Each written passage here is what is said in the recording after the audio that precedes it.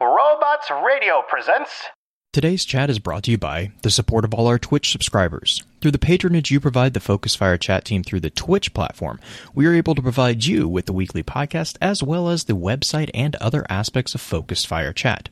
If you have any interest in becoming a subscriber of the FFC and gaining access to some exclusive features over in the Discord server, please be sure to visit our Twitch account and click on the subscribe button. If you're an Amazon Prime member, remember that you do have a free subscription to Twitch every month that can be used for this. And for those of you who are already subscribers, thank you again for your generosity. Welcome to Focus Fire Chat. Explore together. Welcome to the 8th behind-the-scenes episode of Focus Fire Chat, recorded on August 18th, 2020. As always, this is your host, Blue Crew 86. And this is your prepare to cut things down shorter if we need to, because this is going to be a lot deeper discussion than before. Green-eyed music lover. AKA Shut Up Blue.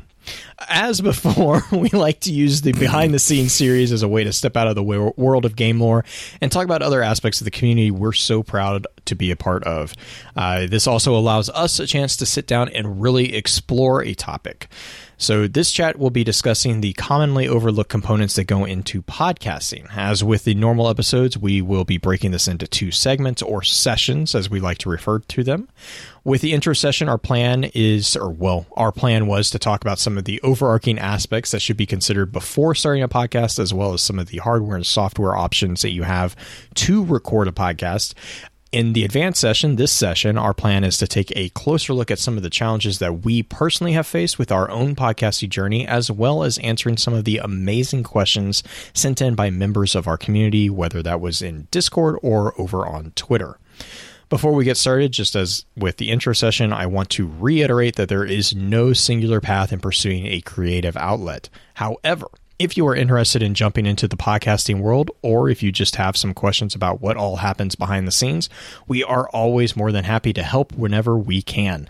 Our group email is focusfirechat@gmail.com, or you can send us a message via the contact page over on www.thelorenetwork.com.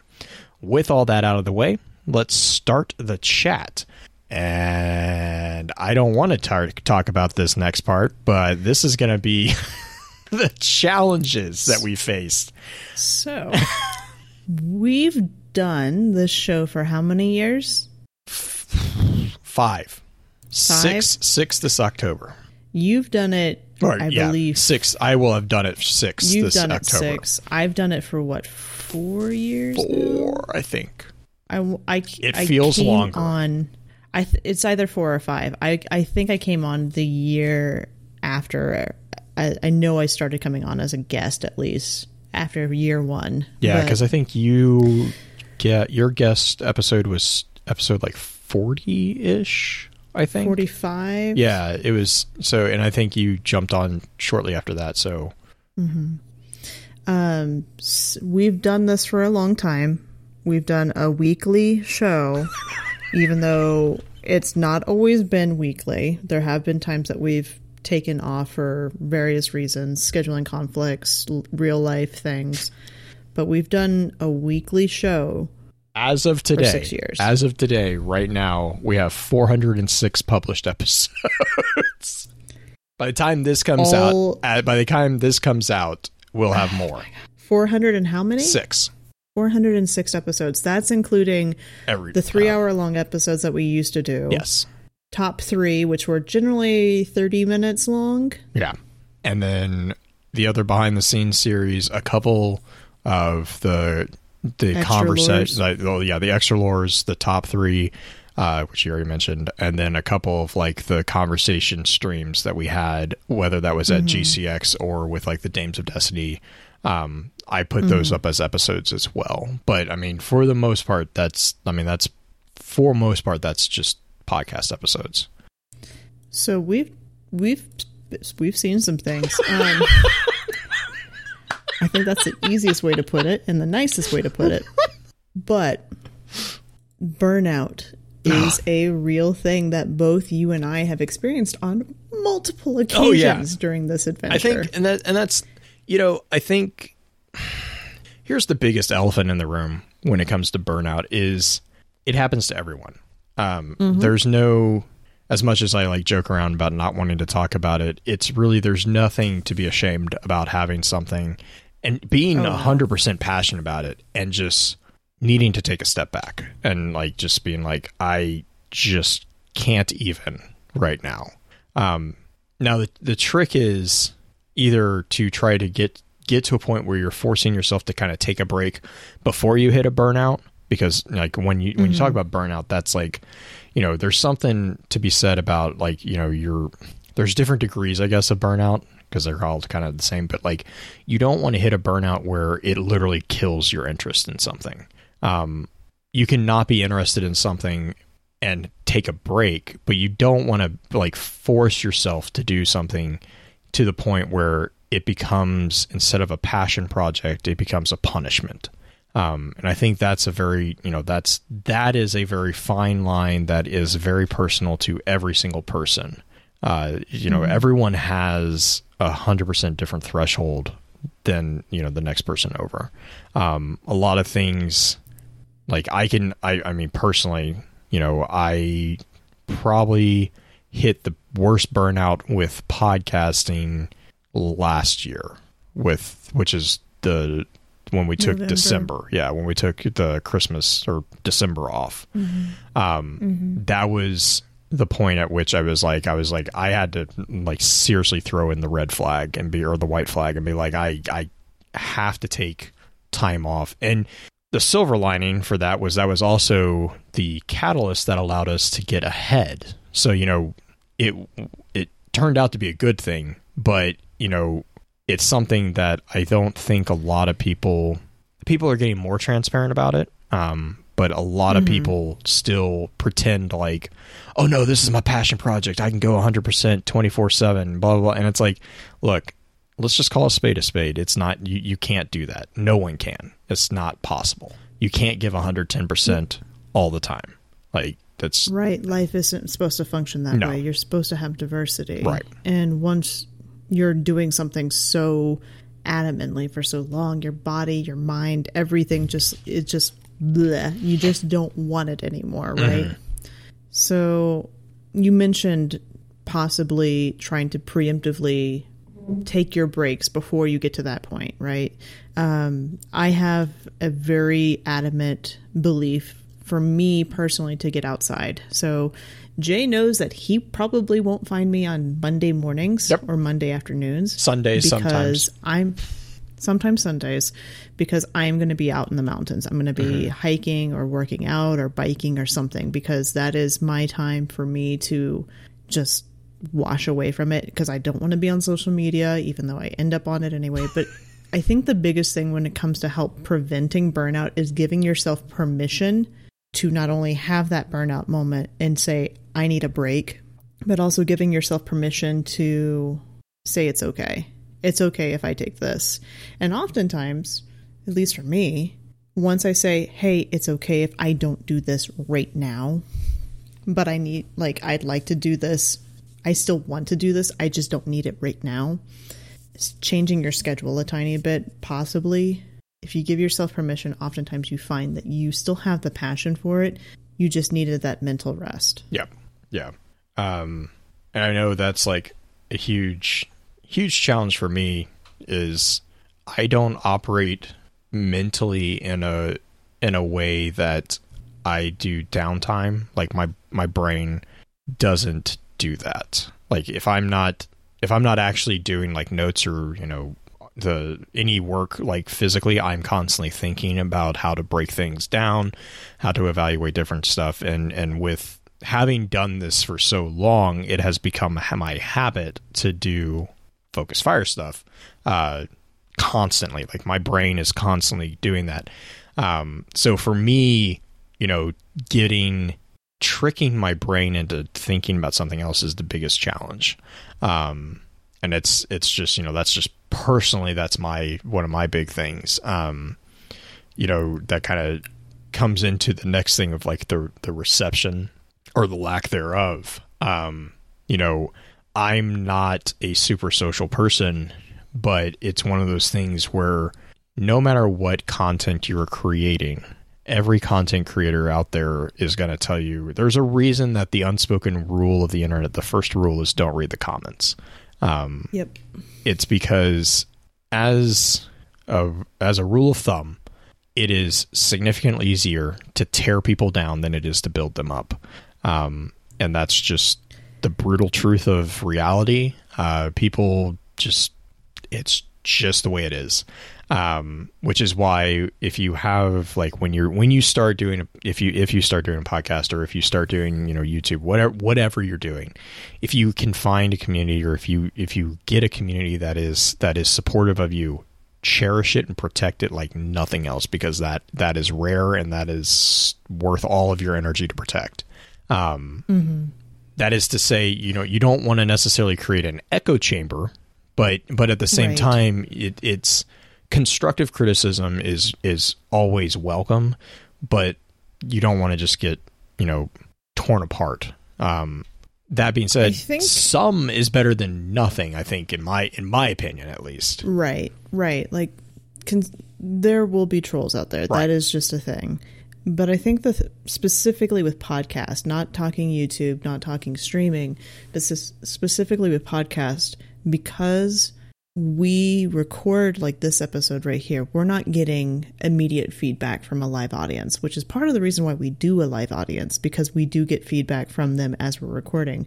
But the reception factor, when you're recording a podcast and putting it out on the internet and you don't hear anything from anyone, it's not deflating per se, but it's difficult to find the excitement, because whenever somebody takes joy in something you take joy in, that helps boost you up, right? Like, it gives you that burst of energy. And podcasting in particular is difficult to receive feedback in general. Like, not only just saying, hey guys, send us your feedback, send us your comments, let us know what you think. We say that every episode, but it's very difficult to have those people who will actually do that, because you don't think about it at the end. You don't think about, hey, I like this aspect of the show, I want to send them a note. Most people won't do that. So you're not going to get that feedback. That can be very challenging. Ways you can help mitigate that with podcasting in particular is being active other places. I'm active heavily on Twitter with a lot of our audience members.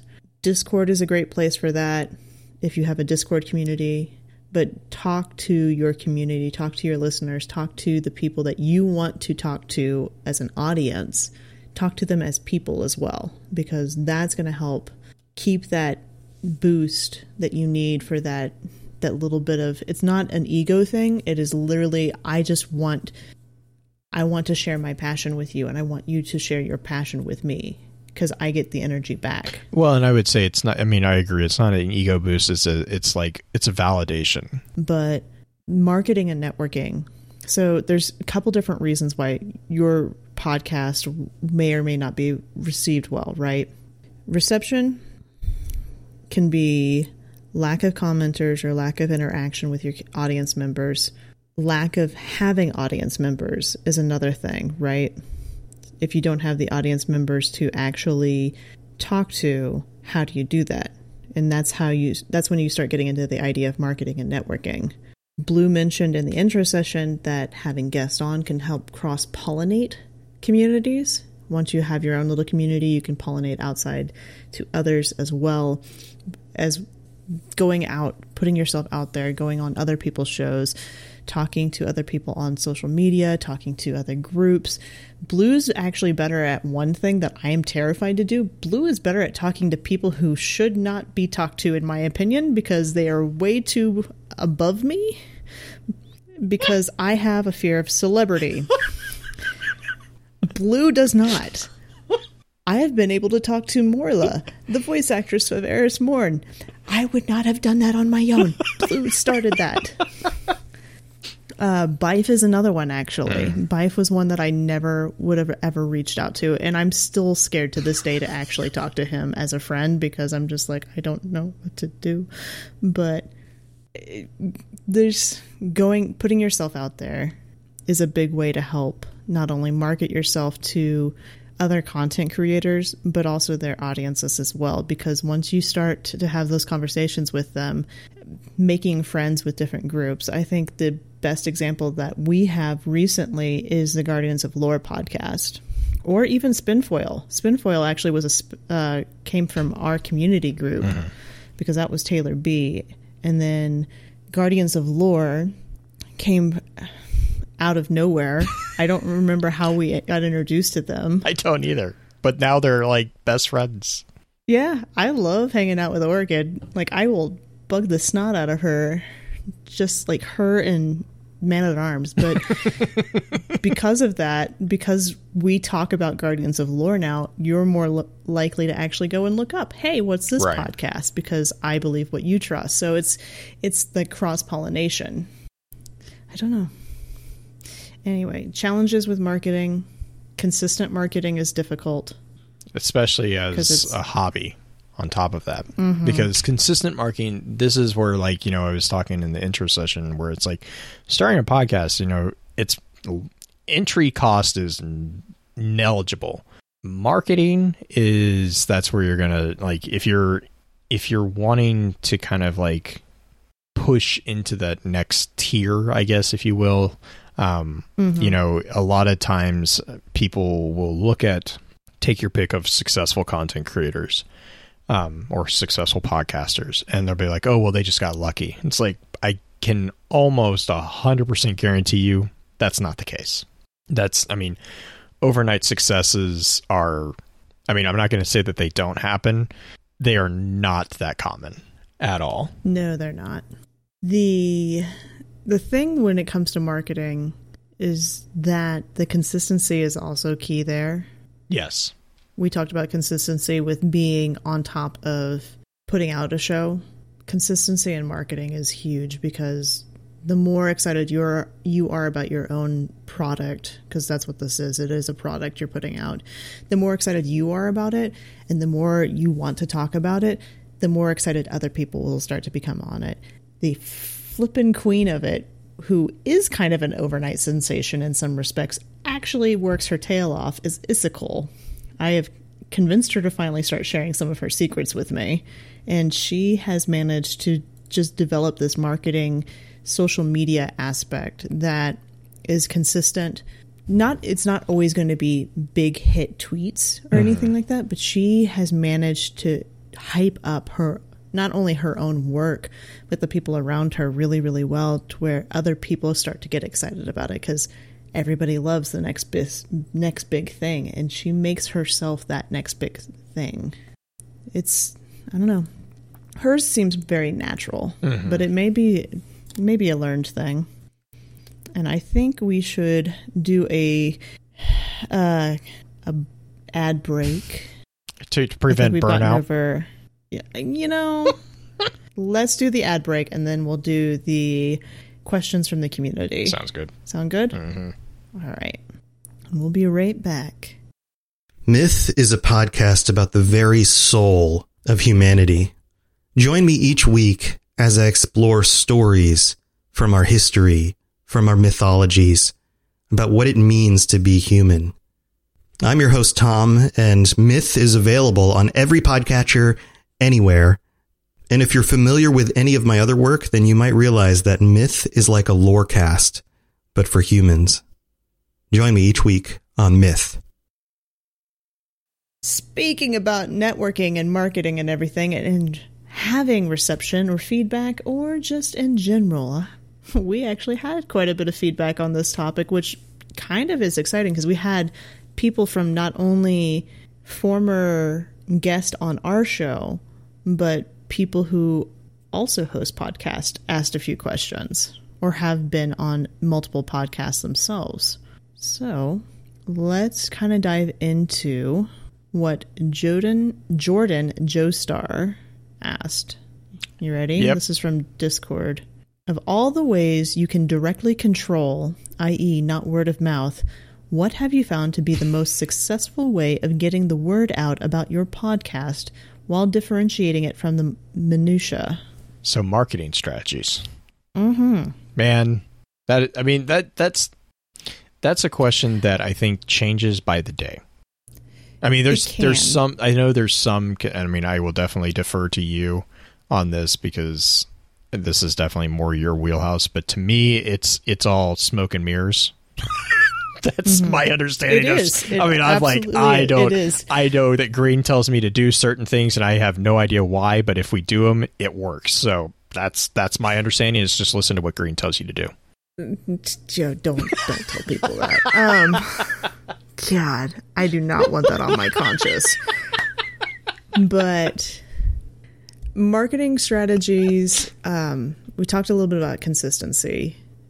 Putting out something that's talking about your product fairly regularly. So on my personal Twitter, I will talk about FFC at least 2 or 3 times a week, if not daily. Like some weeks it's daily. Like there's stuff we've got going on. I'm really excited about it. I'll talk about it daily there. It's not always nitty gritty. It's not like, come listen to FFC because we're doing this and this and this. It's not an ad for the little blue pill on TV. It's not like that. It's more of, Blue and I were chatting about this today. We think it's a really good idea. We're going to give it a shot here coming up. You'll see what it is when we get to this next place. Building up that tension of, hey, there's an expectation of something new's happening. Or Blue and I had a conversation about sneaky snakes. Like you can have lighthearted conversations. It's basically presenting yourself in not only a professional manner, but also a relatable manner, because relatability is the name of the game when it comes to marketing. You want to be relatable to other people. And how do you be relatable? You share not only your own faults and your own silliness and your own goofiness, as well as the professional side. Blue and I do tend to be a little bit more stodgy compared to some podcast hosts that we are in network with. But we also put out Blue just did a little tiny finger. Just a little bit. Just a little bit. See the episode with Guardians of Lore and FFC. Oh, wait. Was there an episode? There was not an episode that got released on that. Actually, yeah. Those guys are fun. They're really good at just hanging out and being super, super, super fun people to be around. But marketing is just being consistent out there, being excited about your product. And you don't have to be excited about it all the time. What you can do, there's a handy website. Blue hates it to death because he hates the format of it. I use it a lot. It's called TweetDeck. TweetDeck is just a website that allows you to log into Twitter and allows you to pre-program tweets, as many as you want ahead of time. It also allows you to have multiple feeds up on that deck itself, so I can actually watch FFC feed, my personal Green Eyed Music Lover feed. I also watch the hashtag Destiny 2, so if there's any hot art or anything like that comes out with that hashtag, I will see it if I'm looking at the browser. And I also preload tweets for it. So it's a handy tool for marketing and social media in general, for Twitter specifically. Instagram, I'm not so good at, fully admit it. And Facebook can go live in a dumpster from all I care. You're not the only one. For those of you, I know. For those of you who love Facebook, good on you. Good on you. I don't know. I don't have ways to help with that because I find that Facebook is more infuriating than anything else at this point. But I'm sure there are people out there who have great ideas for it. Some of the same strategies I use for Twitter would actually work quite well for Facebook, because you're still going to put out stuff about being excited about it.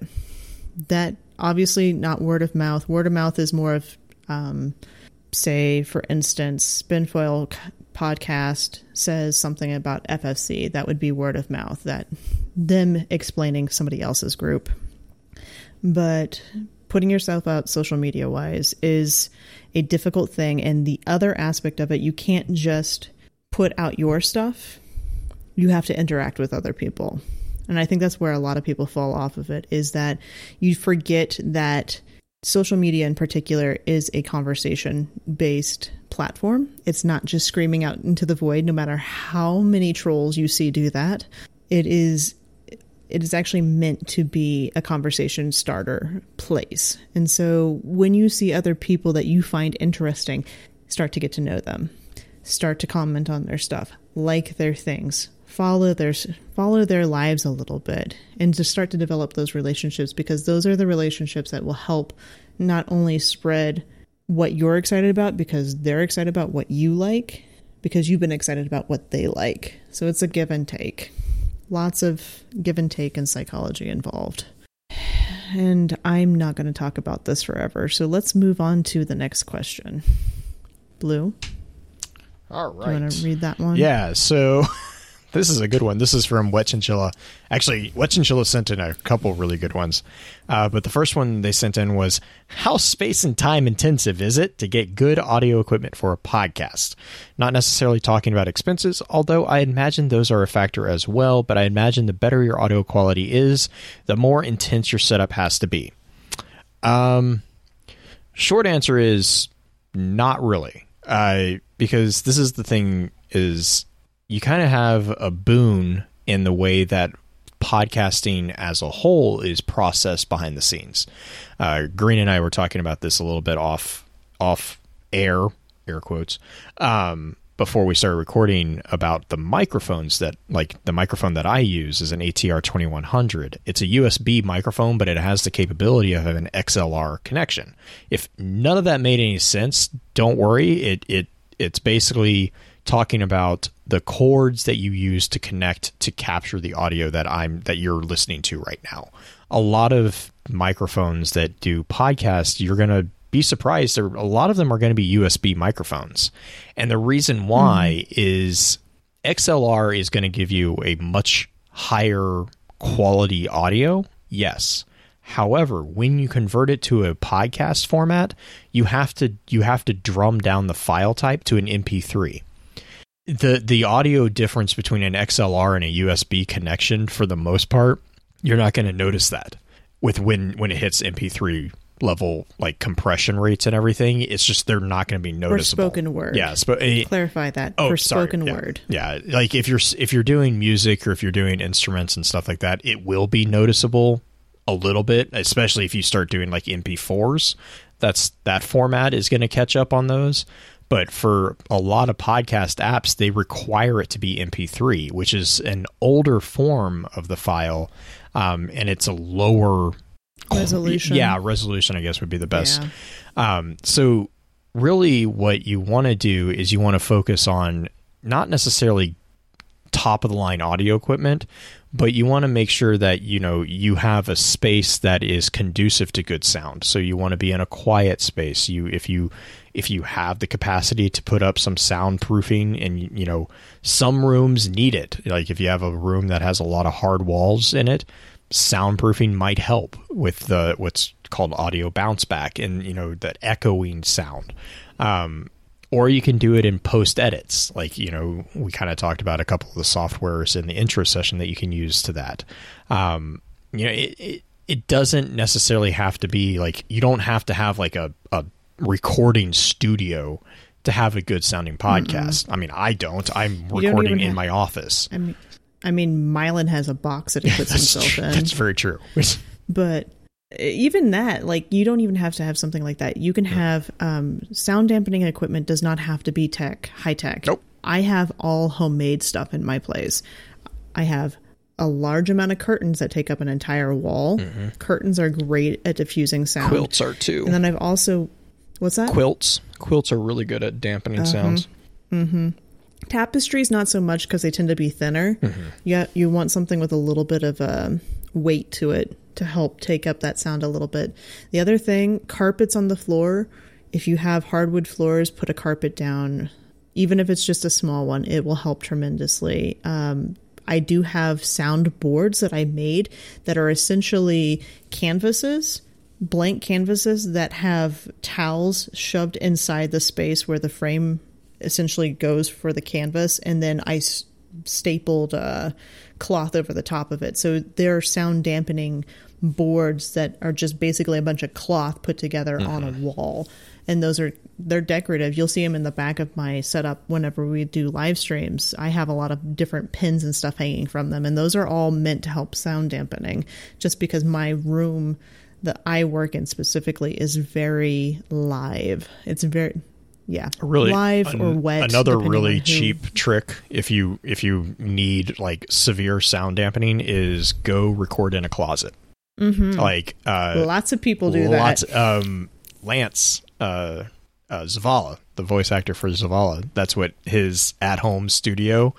He'll be in the closet, like he is in a closet, and he has that on Twitter. And it's exactly kind of what Green was just saying. It's because all the clothes are compressed and around you. There's nowhere for sound to really bounce. It all gets absorbed into all that. It dries it out. Mm-hmm. That's a good question, though. So, how do you learn how to speak for radio? Like not speaking so fast, making sure not to mumble, enunciate, just learning those habits. That's another question from Wet Chinchilla. I have no idea. I think both you and I have a slight advantage with the fact that we're from the Midwest. Yeah. Did you know that the Midwestern accent is considered newsworthy? That they actually encourage people who are going into broadcasting to use a more Midwest accent because it's very neutral. That's interesting. Mm-hmm. I mean, I had a friend who went into it. It makes sense. Like, it does make sense. I think for me, like learning how to speak, the biggest challenge for me is figuring out a way to tell myself to shut up when someone else is trying to talk. Because I mean, so like personally, I'm not like I don't like if I ever meet you in person, I'm not going to be a chatterbox. I don't talk a lot. But with podcasting, it's like the only way to communicate is verbally. And we're talking about something that, quite honestly, I'm usually pretty passionate about. So I have a lot of thoughts on stuff, and I just want to share those thoughts. It's not meant, like, I don't mean it to be offensive when I cut people off. So like for what we do with like either via the face cams help because you actually have that the visual component of seeing someone being like, kind of. They energize right before they have an idea. The other thing that we've done before is in our text chat, we'll have like a little symbol, or we usually use like the letter N, for next. And, that kind of just is like queuing up to say, hey, I have something real quick. About mumbling and enunciating. A really good way to practice this, and this is actually more of a voice actor / vocal like singer type thing, is to read aloud. If you want to be extra picky, read and record it, because you will find so many things that you just let slip by. I record Destiny Lore audio file, and I'm not somebody who can record in a single take. I will not let the audio record the entire time. I will be there and I'll start the recording and I will read 5 words, and then I will find something that Seth wrote that I have to look up on Google. And then I have to go and learn how to say it, and then I have to practice it, and then I have to go back in and then re-record. So learning how to read aloud helps if you are a constant mumbler and you're worried about certain words. But honestly, when it comes to speaking too fast, is you have to remember that it is a conversation. You have to leave natural pauses for people to actually understand what you're saying. Because if you continually speak in a stream of consciousness so quickly, no one will have a chance to finalize what your thought is. Because pauses are basically the processing point in your brain that allows you to say, that's what they meant. Shink. And then we move on. So remember that it's a conversation between you and the other person who is not actually able to talk to you, but they're there nonetheless.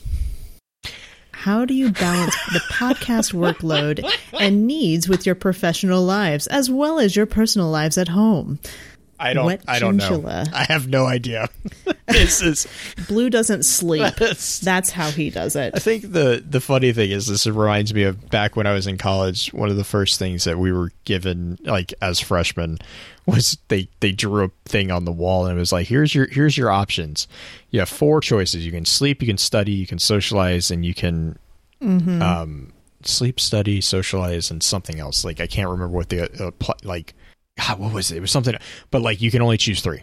Like you can only choose 3, and it was like that was, and that choice has like always, every time I do something in life, that's what pops in my head. I'm like, yep, sleep's gone. Like amp up on the coffee because I gotta get other stuff done. But to be completely honest, it's something that you have to have that balance within, like everyone's balance is different.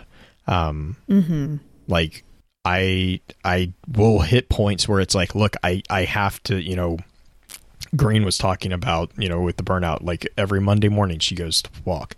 There's points where my son is getting ready to go into 2nd grade. So when certain things happen, like, football practice, scouts, all these things, there are certain periods in time where like I will have my phone if an emergency happens, but to be honest, for the podcast component, that's not good. I mean, there's not going to be an air quote emergency. My professional situation is such that like I'm pretty much on call 24/7 because that's that's just the way it is. And really, honestly, that's not a big deal because a large majority of the fires that we have to put out happen during the workday, There's been a few times where it came down to like literally, I think it was a couple of weeks ago, I literally had 15 minutes from the time I stopped working to the time that we started recording. That was probably the only time that I've had it really close, like really close. I think that for me in particular, I try to preemptively schedule things. Personal life especially. Julie and I have, for a large portion of the time that I've been on the show for Focus Fire Chat, we have had a established date night because I record on Friday night. So I have not had a Friday night date in a few years, but Wednesday nights are her night, and I make a point to put down my phone and I put down everything else, and I make sure to make that happen because quality time is way more important when it comes to personal life than it is to be on top of the podcast all the time or have my phone up and checking social media all the time because I don't want to miss something. For me, I made that a priority. When it comes to balancing the other aspects of it, because I have a work ethic that is not sit down and grind it out all at once. I am somebody who will work. I have a schedule. I have a notepad thing on my phone that asks me to work on DLA an hour a day, Focus Fire Chat an hour a day. And I find that if I do at least an hour a day, and sometimes I end up working on it longer if I get on a roll, but if I do at least an hour a day, I can manage the rest of my time much more easily because I don't feel like I'm left something behind that I needed to get done. I've checked up on what I need to focus on, and then I can balance it out that way and still have playing time. And I often will play and work on FFC stuff at the same time. Yeah, I think scheduling for me is definitely a big part too. Like I have a calendar, like a paper pencil calendar that I have pretty much my week scheduled out. And that definitely, I mean, by no means do I always keep to it, but it definitely gives me a guide of like, this is what I need to do today, or this is what I need to do this week. I think the other thing is like, as Green kind of, you probably picked up on with what Green was just saying, is both of us have the expectation that the podcast is important to us, but it is not more important than personal, family life, or even professional. Like if something were to happen, I have always had the opinion, even before Green was on Focus Fire, when it was Justin and Willie and myself, we we all agreed when we started this that, there are no hard feelings if someone had to step aside because of personal, situation, which is exactly what has happened over the time with the changing and the hosts that we've had, is that, there was personal stuff that came up and they just had to step aside. There's no hard feelings. And I think that's important for any podcast or any creative team to kind of, I think it's a non-negotiable fact. That is obviously different for everyone, depending on the seriousness in which this could be your professional life, that in that case, sure. But for me, since it's not, to me, it's a hobby.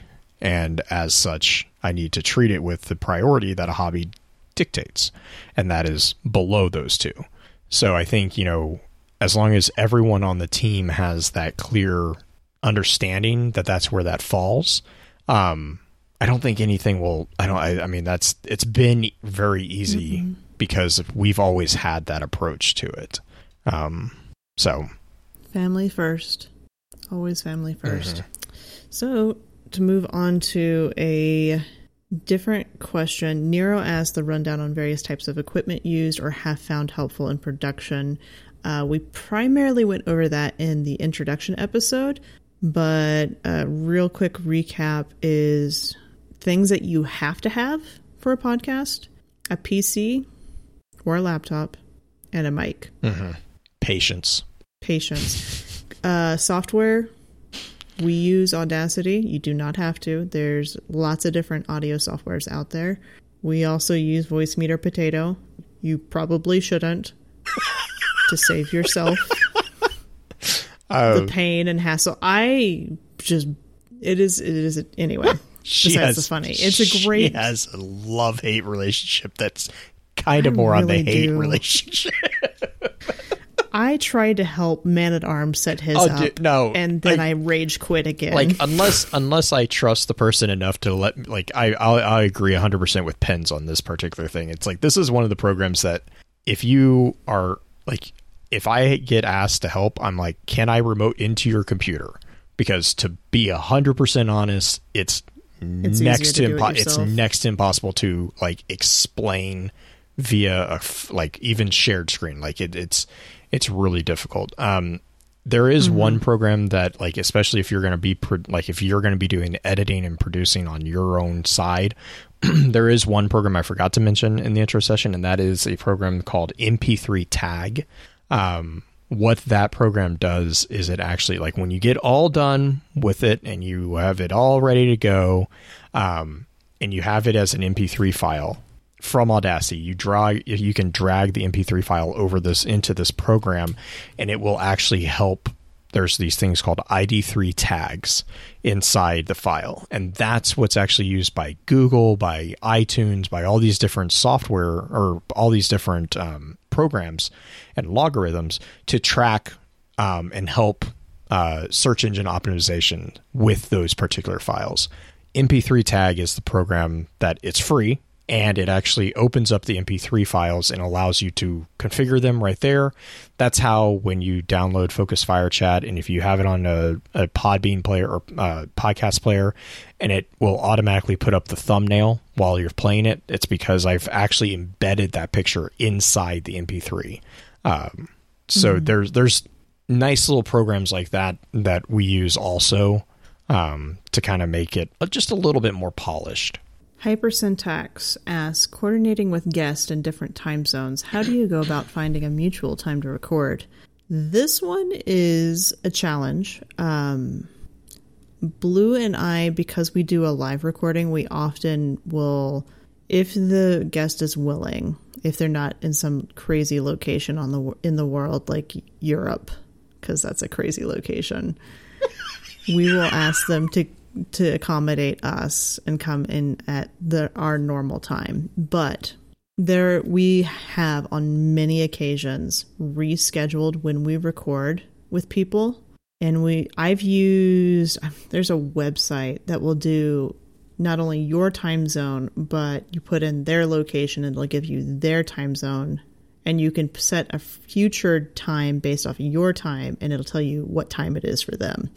I'm sure there's multiple websites that do this, but that sounds way more convoluted the way I said it. But honestly, it's just working with the person that you're wanting on as a guest. Blue and I have recorded on multiple Sundays. We've even recorded on Saturdays.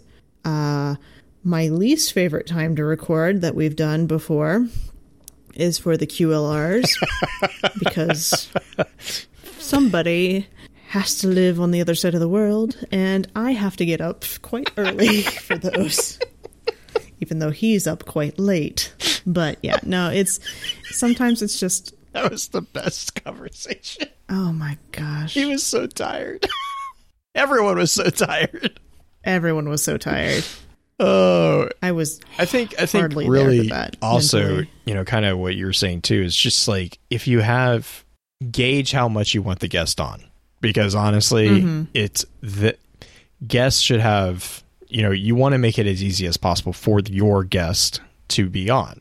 So if you're not live streaming, if you're doing offline, or if you're doing an off-air recording, my approach has always been kind of like, well, when would be convenient for you? Because, I want to make it easy for you, because that will make you happier to be on, will make it a more pleasant experience for you, and also will make you more likely to say yes. is the trifecta in my approach to that. I think barring you get into trouble of what time you actually end up scheduling, with that option of saying, when are you available, or when can you do this, or when would you like to do this, I have on multiple occasions with various guests offered them multiple times. Yeah. Saying that I have these times open. Let me know if one of them works for you. And that ends up actually working. I generally throw out 3 different times. 9 times out of 10, one of those 3 things will work. Or one of those 3 times will work. I do this as well with scheduling guests out in advance. Like, I will schedule 6 months in advance for FFC. I need to actually start looking at doing that again online. But I will put out a call saying, if you want to be on, great, let me know, message me. And I will put as many guests as I can into my schedule for the next 6 to 9 months, depending on how much interest we have. And I will remind you as we get closer. But once we hit that 1 month, the month mark, if I don't hear back from you, and I don't hear back from you 3 weeks, 2 weeks, 1 week, I don't worry about it. Blue and I can handle doing a show on our own without the guest on there.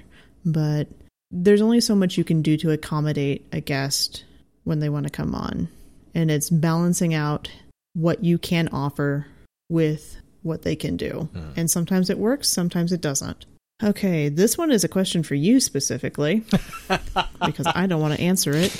Wicked Jester asks, how do you go about registration with hosting platforms, getting the podcast to show up on different platforms / providers? Blue, how do we do that? Well, I will be honest. It's a lot easier than it used to be.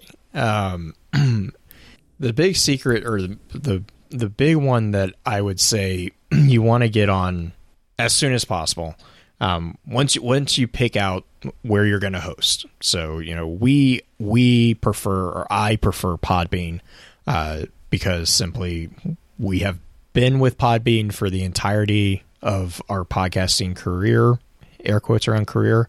And I have always had a good rapport with just their tech side. Their customer service has always been very professional, very quick to help us. So I've always stuck with them. Podbean makes it really easy to send across files to all of the big name platforms.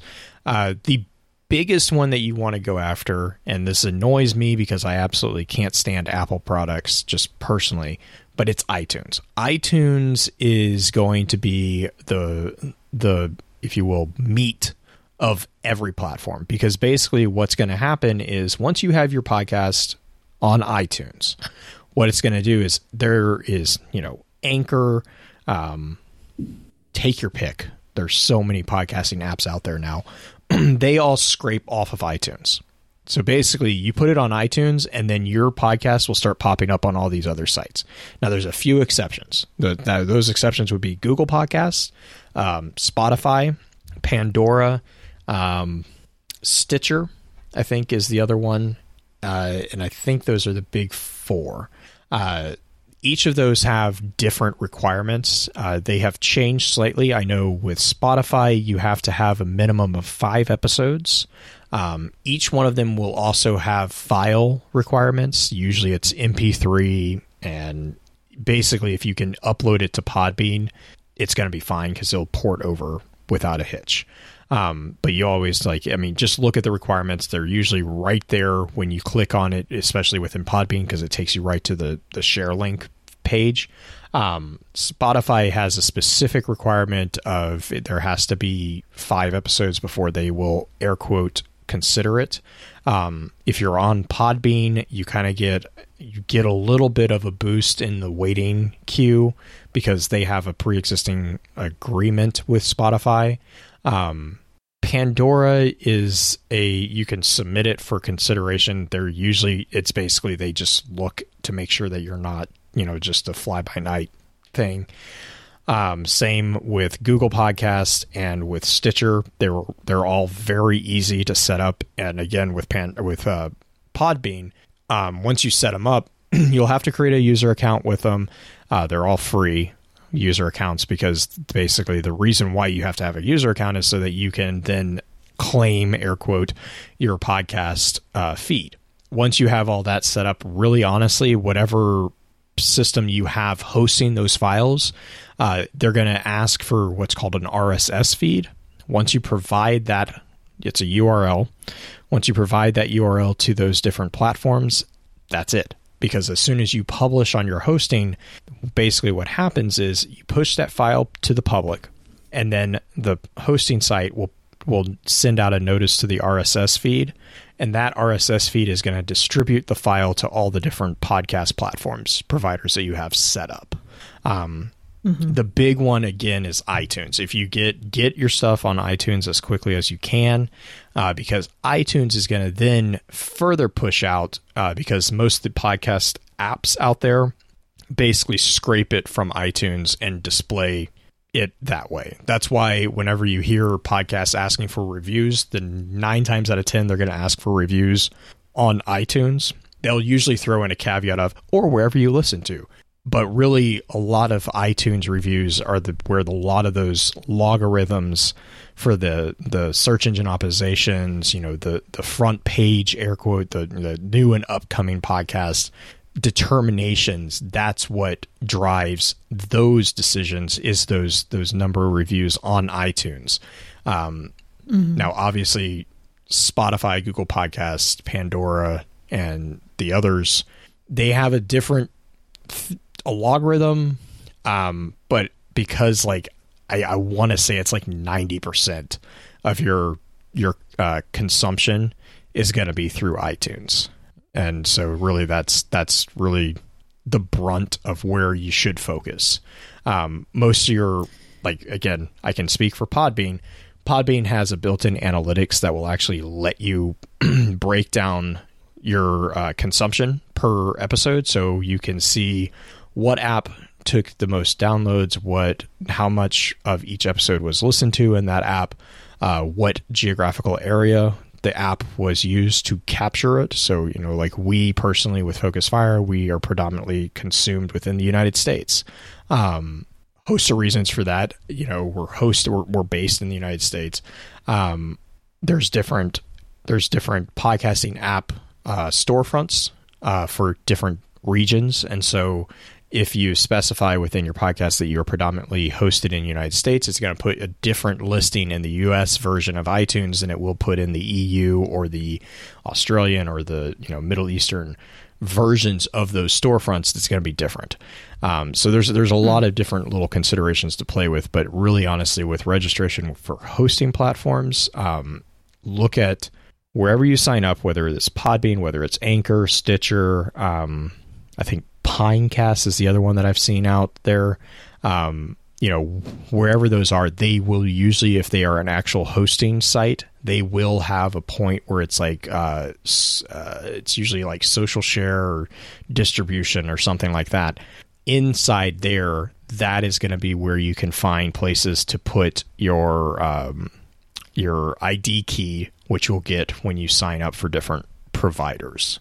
But once all that gets done, the thing is once you set it up, really it's done. You don't have to touch it again. Yeah, unless something changes on one side, and then usually it's just a matter of refreshing it. Huh. Hey, I'm Dead Again, aka Cam. Still love that. Did you guys have a community before the podcast that you were able to sort of advertise to and then grow it with the podcast, or did you build one with the podcast? I think this one's a fairly easy answer, since you came from DoD and FFC originally was a DoD. Well, FFC, so not necessarily. Well, like everybody on FFC originally was from DoD. Yeah. The DoD podcast was different. So the FFC podcast was because the DoD administrative chat got tired of us talking about lore all the time, and they kicked us out. They told us that we weren't allowed to talk about lore in their in their chat. So we created the FFC chat because we weren't allowed to talk about it anywhere else. The DoD podcast was one that, because we started Focus Fire Chat and we were doing pretty well with that podcast, they brought me on to help them start up the DoD podcast, which I think they still have going over there. They do. I don't know. I'm not sure who's running it now. It's changed hosts. Yeah, it's changed hosts a couple of times. I actually hung out with them on one of their shows. Oh, okay. About 2 months ago. Okay, cool. Yeah, because I know. Well, and like we inherited it from what was it? Pope Bear, I think, was the one that I still talk to somewhat regular. He's with DCP now, but he was originally like way back. He was one of the original hosts for the original DoD podcast that we inherited and took on, and then that whole so that was again. So we started off. We kind of had a community. We had a community insofar as like we were kind of the melting pot point for a lot of the different communities at that time within the Destiny community for people who were looking for like family centered clans. And so then when we found people who were into lore, we kind of synergized that interest there. And then of course once the podcast was started officially, then that translated into, we already had a small group there, so it just kind of grew. All right, this is the question you've been dying to get to, and I'm sure he has been dying for you to get to as well. Taylor B. at the Spinfoil podcast asks, what do you use as a master backup for when someone's audio didn't take and I embarrass myself? So Green mentioned we record, everyone records their own on Audacity. I will generally also have a separate recording running on Voicemeeter. And then as a tertiary backup, usually especially if we're live streaming, there is always the live stream archive as well. I really don't I've had to use that once, and it's a giant pain because, like we had talked about with the audio splits, there's notifications that go off in that. So there's it's a lot extra editing, but you can make it work. The benefit to having on-site recordings is I don't have to worry about the internet cutting out. But I will be honest, I'd rather have someone go slightly robo voice and have a podcast to distribute than have nothing to send out. So as far as like my first layer is the on-site recordings for each of the hosts or the co-host. The first backup is through Voicemeeter, and then the backup of that backup would be usually with Streamlabs OBS. I think at some point, not during this episode, but coming up with something to describe how you do the Voicemeeter pool create this. Yeah. The secondary backup would be a good thing to go into, because I've had multiple podcasters ask me that of how does he do that, because I don't know. It's magic and Voicemeeter banana. Yeah, it's there's an option in Voicemeeter called tape recorder, and you can it's actually not as complicated. Like if you can get Voicemeeter set up, you can totally do this. I'll just put it that way. It's actually pretty, like once you figure out where the menu is in Voicemeeter, which that is the biggest challenge, is figuring out what menu you want. Like with Voicemeeter banana, I think Potato has the same lookout, but there's that little tape recorder up on the top right that actually is determining what is getting recorded in it. And so I can probably put together a quick slideshow of that even. But nice. Yeah, it's I think it's called tape recorder options. And then once you hit record on the tape recorder, based on what inputs you've recorded, it will actually create a multi-track output for that recording session, which is really nice actually, because what that translates into is I have it set up where when I record in Voicemeeter, my audio is its own track, and then whoever I have on what I have as my VoIP, which is the voice over internet provider, or voice over internet protocol, or Skype, Discord, whatever you want to call it, that is its own track. And then I actually have it where if I was playing a video game or playing something on a third track, it will come in also on its own track as well. Now, the only downside to this is if I have more than one guest on my VoIP, they will not be on separate tracks. They will be on the same track. But again, as a backup, it serves a purpose really well.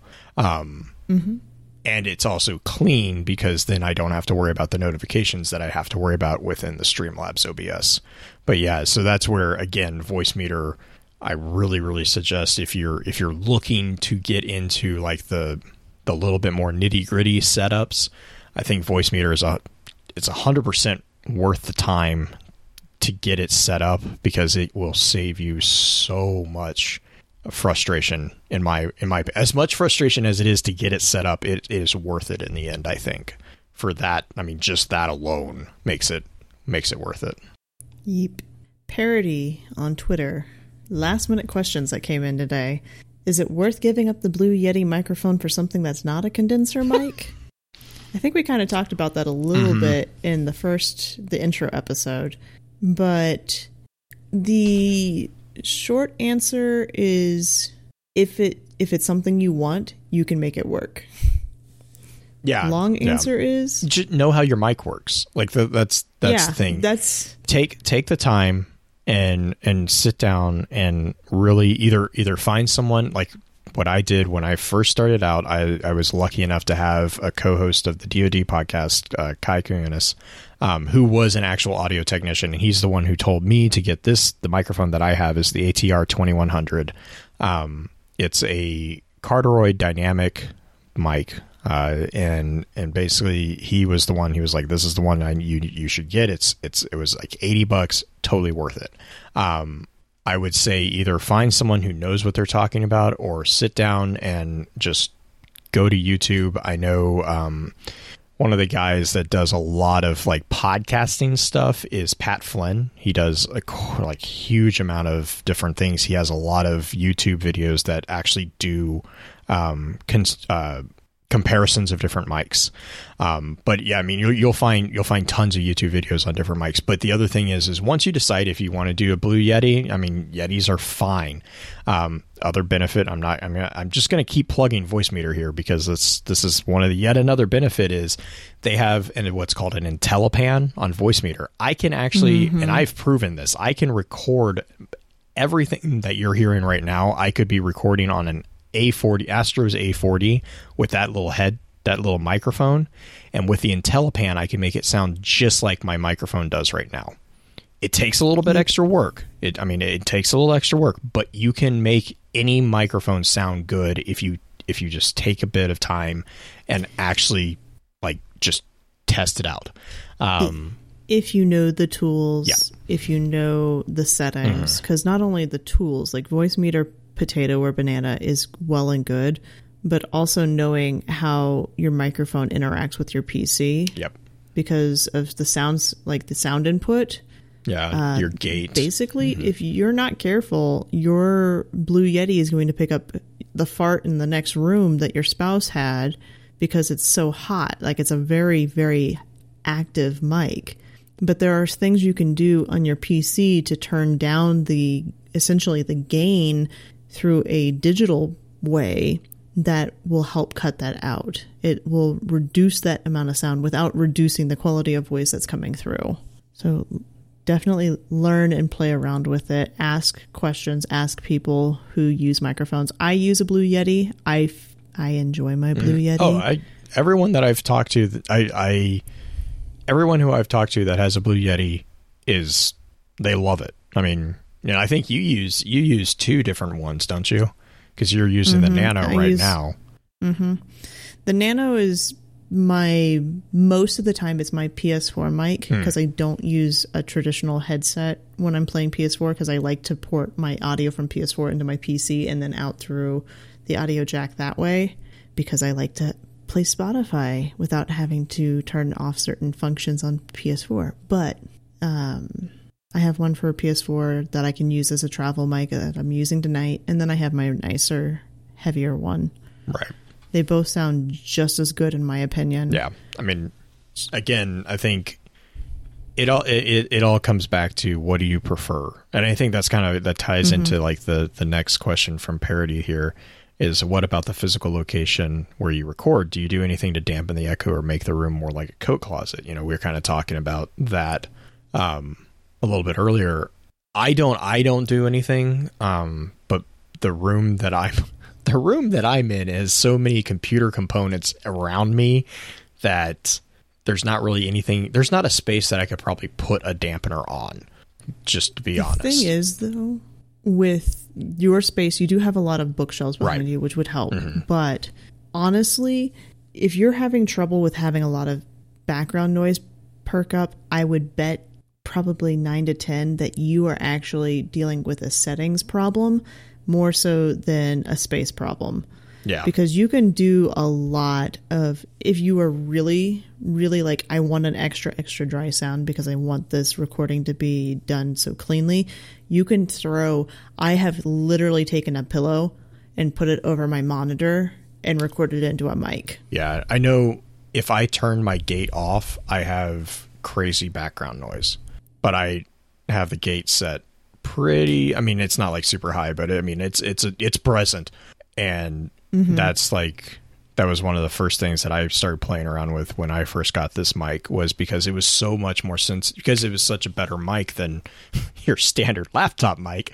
It's like, it was a huge step up. And so one of the things is it's also a lot sensitive. It's a lot more sensitive. So that kind of ties in. Gate is essentially... Sorry, yes. What it does is it takes the audio that it's coming into the PC and it puts a level that it won't register it at until it hits a certain decibel level. So it's literally a gate that your voice has to break through in order to be recorded or to be even heard through the other side. Voicemeeter, again, does that. I don't know of any other ones at the moment who do that. I don't... Does Audacity have a gate in it?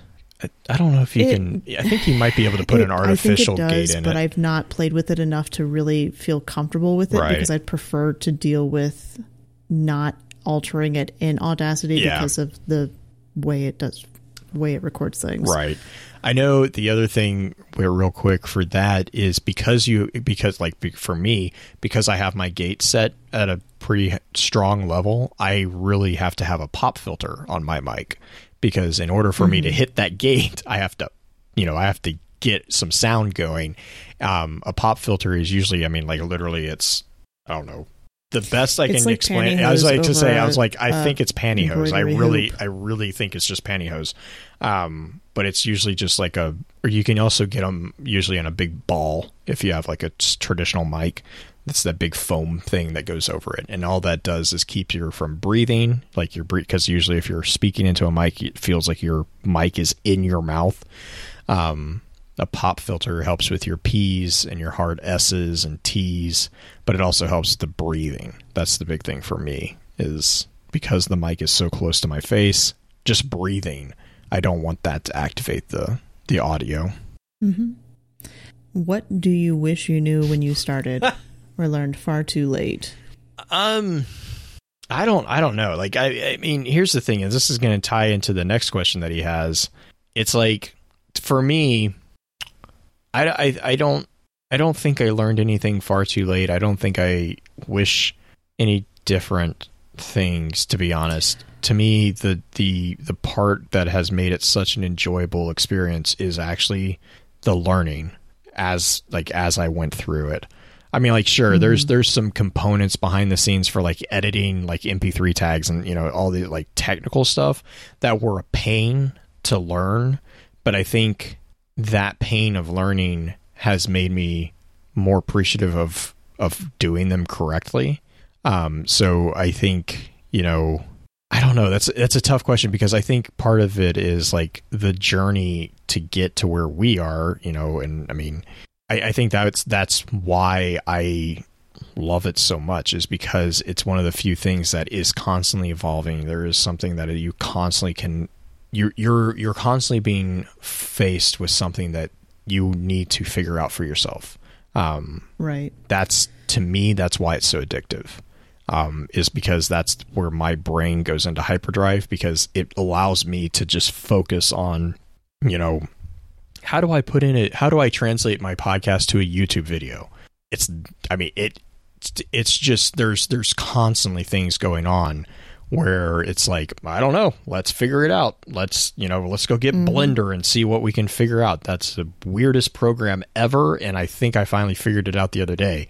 Oh, nice. Yeah, it's still a pain, but I mean, it's still a pain.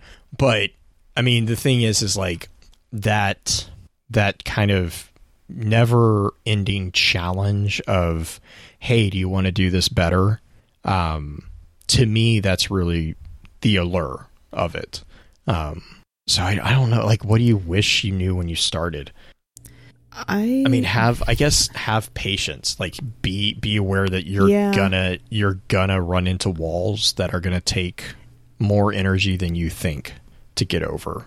Also, I think one of the things that I remember feeling very distinctly the first time I guest spot on FFC is that I had it in my head that I had to be absolutely perfect, that I had to have every answer to any question that you presented, or had to have the information so well under my belt that I would be the expert.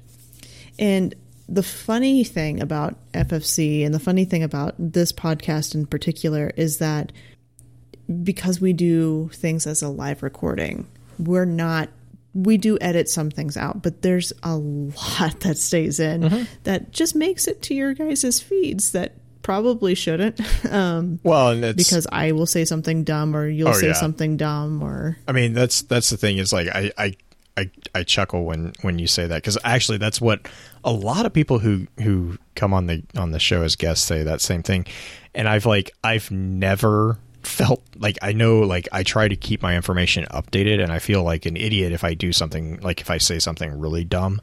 But at the same time, I will be honest, starting the show with Justin, we never worried about having everything perfect. We were happy to get here on time. Like, you know, it was always like, we always, from the get-go with our show especially, we would prefer everyone have a good time rather than everyone be 100% accurate.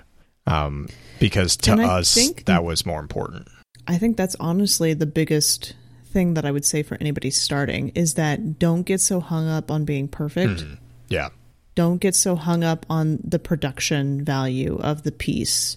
Put something out there that you can be proud of, but don't kill yourself to get it out there.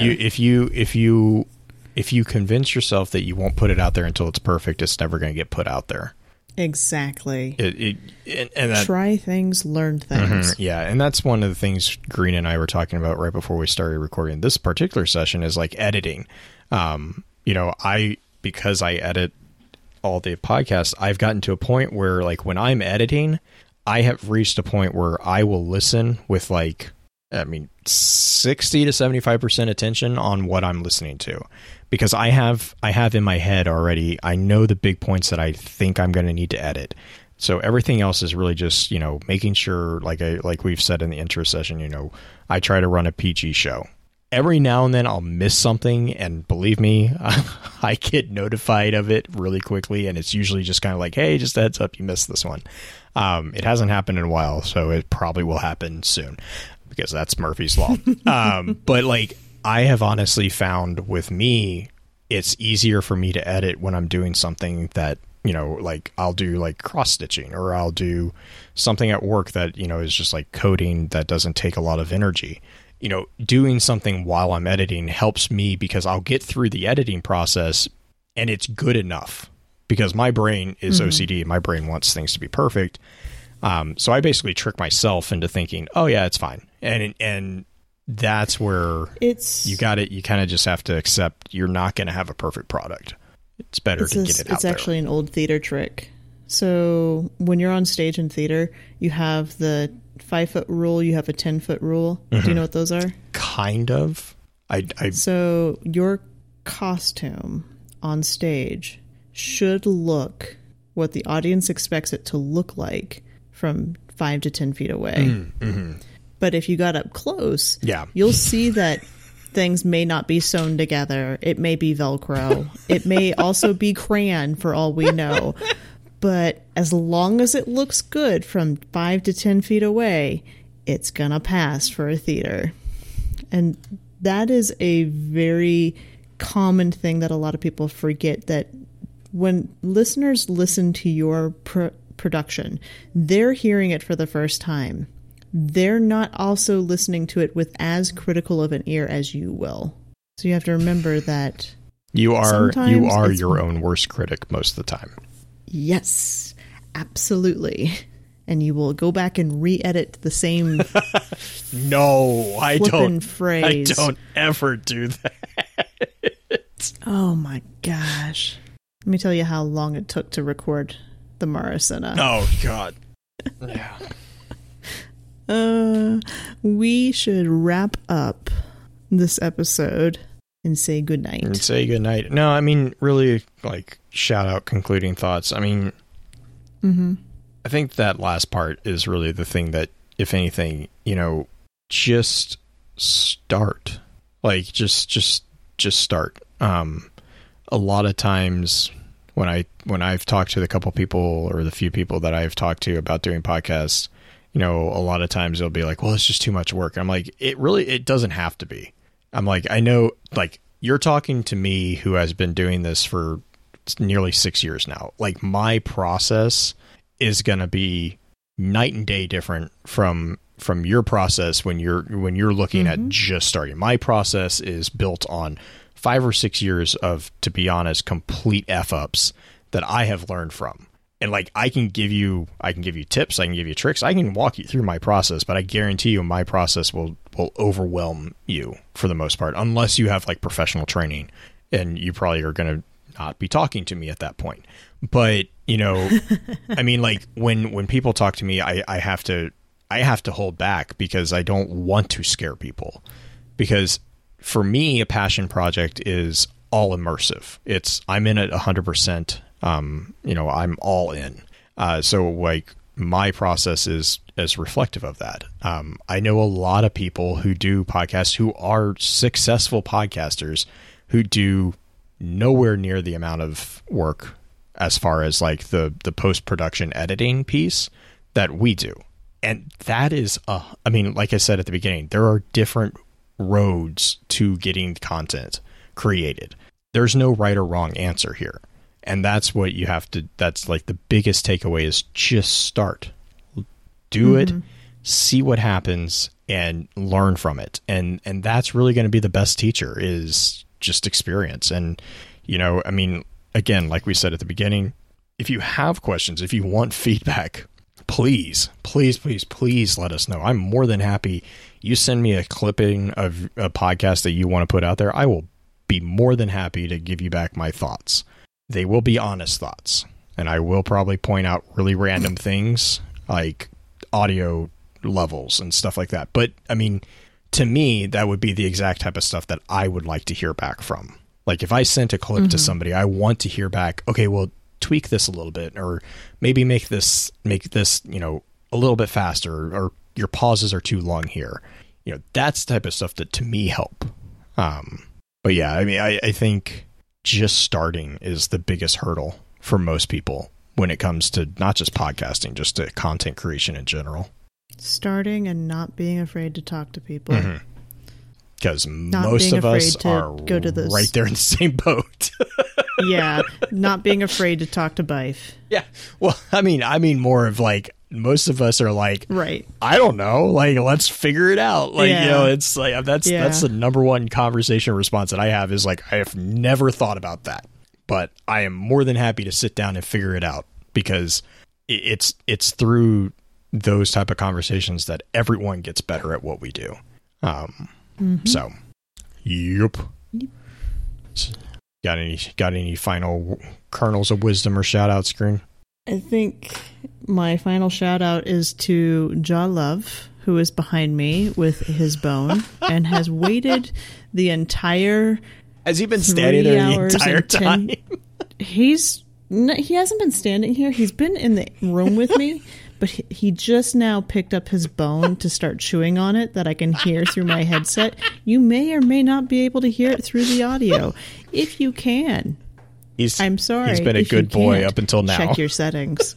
Yeah, he's been a real good boy. He's been real quiet. I haven't had the cat meowing the whole time. I've been all for it. So shout out to this dog right behind me, because he is a cool cat. I mean dog. Well, but no, on a more serious note, shout out to you for being willing to put up with me for this long, and we learn together. We struggle together. We learn together. We make it work. Right back at you. I mean, that's the thing is, you know, get a team. I can't imagine doing a podcast by myself. That to me sounds terrifying. I know people do it, but I can't imagine that. So yeah, I mean, it's God, man. Anyways, thank you for your time, and until next time, remember, with wisdom we conquer. Stand strong, stand tall, and keep exploring. With that, we'll begin to wrap the chat up. Thank you again to those over on Twitch for coming to spend your evening with us. If you'd like to join us for the live streaming of the episodes, please be sure to give us a follow over on twitch.tv/FocusedFireChat. Links to all our episode archives can be found at www.thelorenetwork.com. Please be sure to email us at focusedfirechat@gmail.com with any comments and or questions for the team concerning the podcast, and let us know how we're doing by giving us some feedback and a rating over on iTunes as well. So until next time, focus your fire and may your light shine bright. You've been listening to a Robots Radio podcast. Smart shows for interesting people. Check out all the shows at robotsradio.net.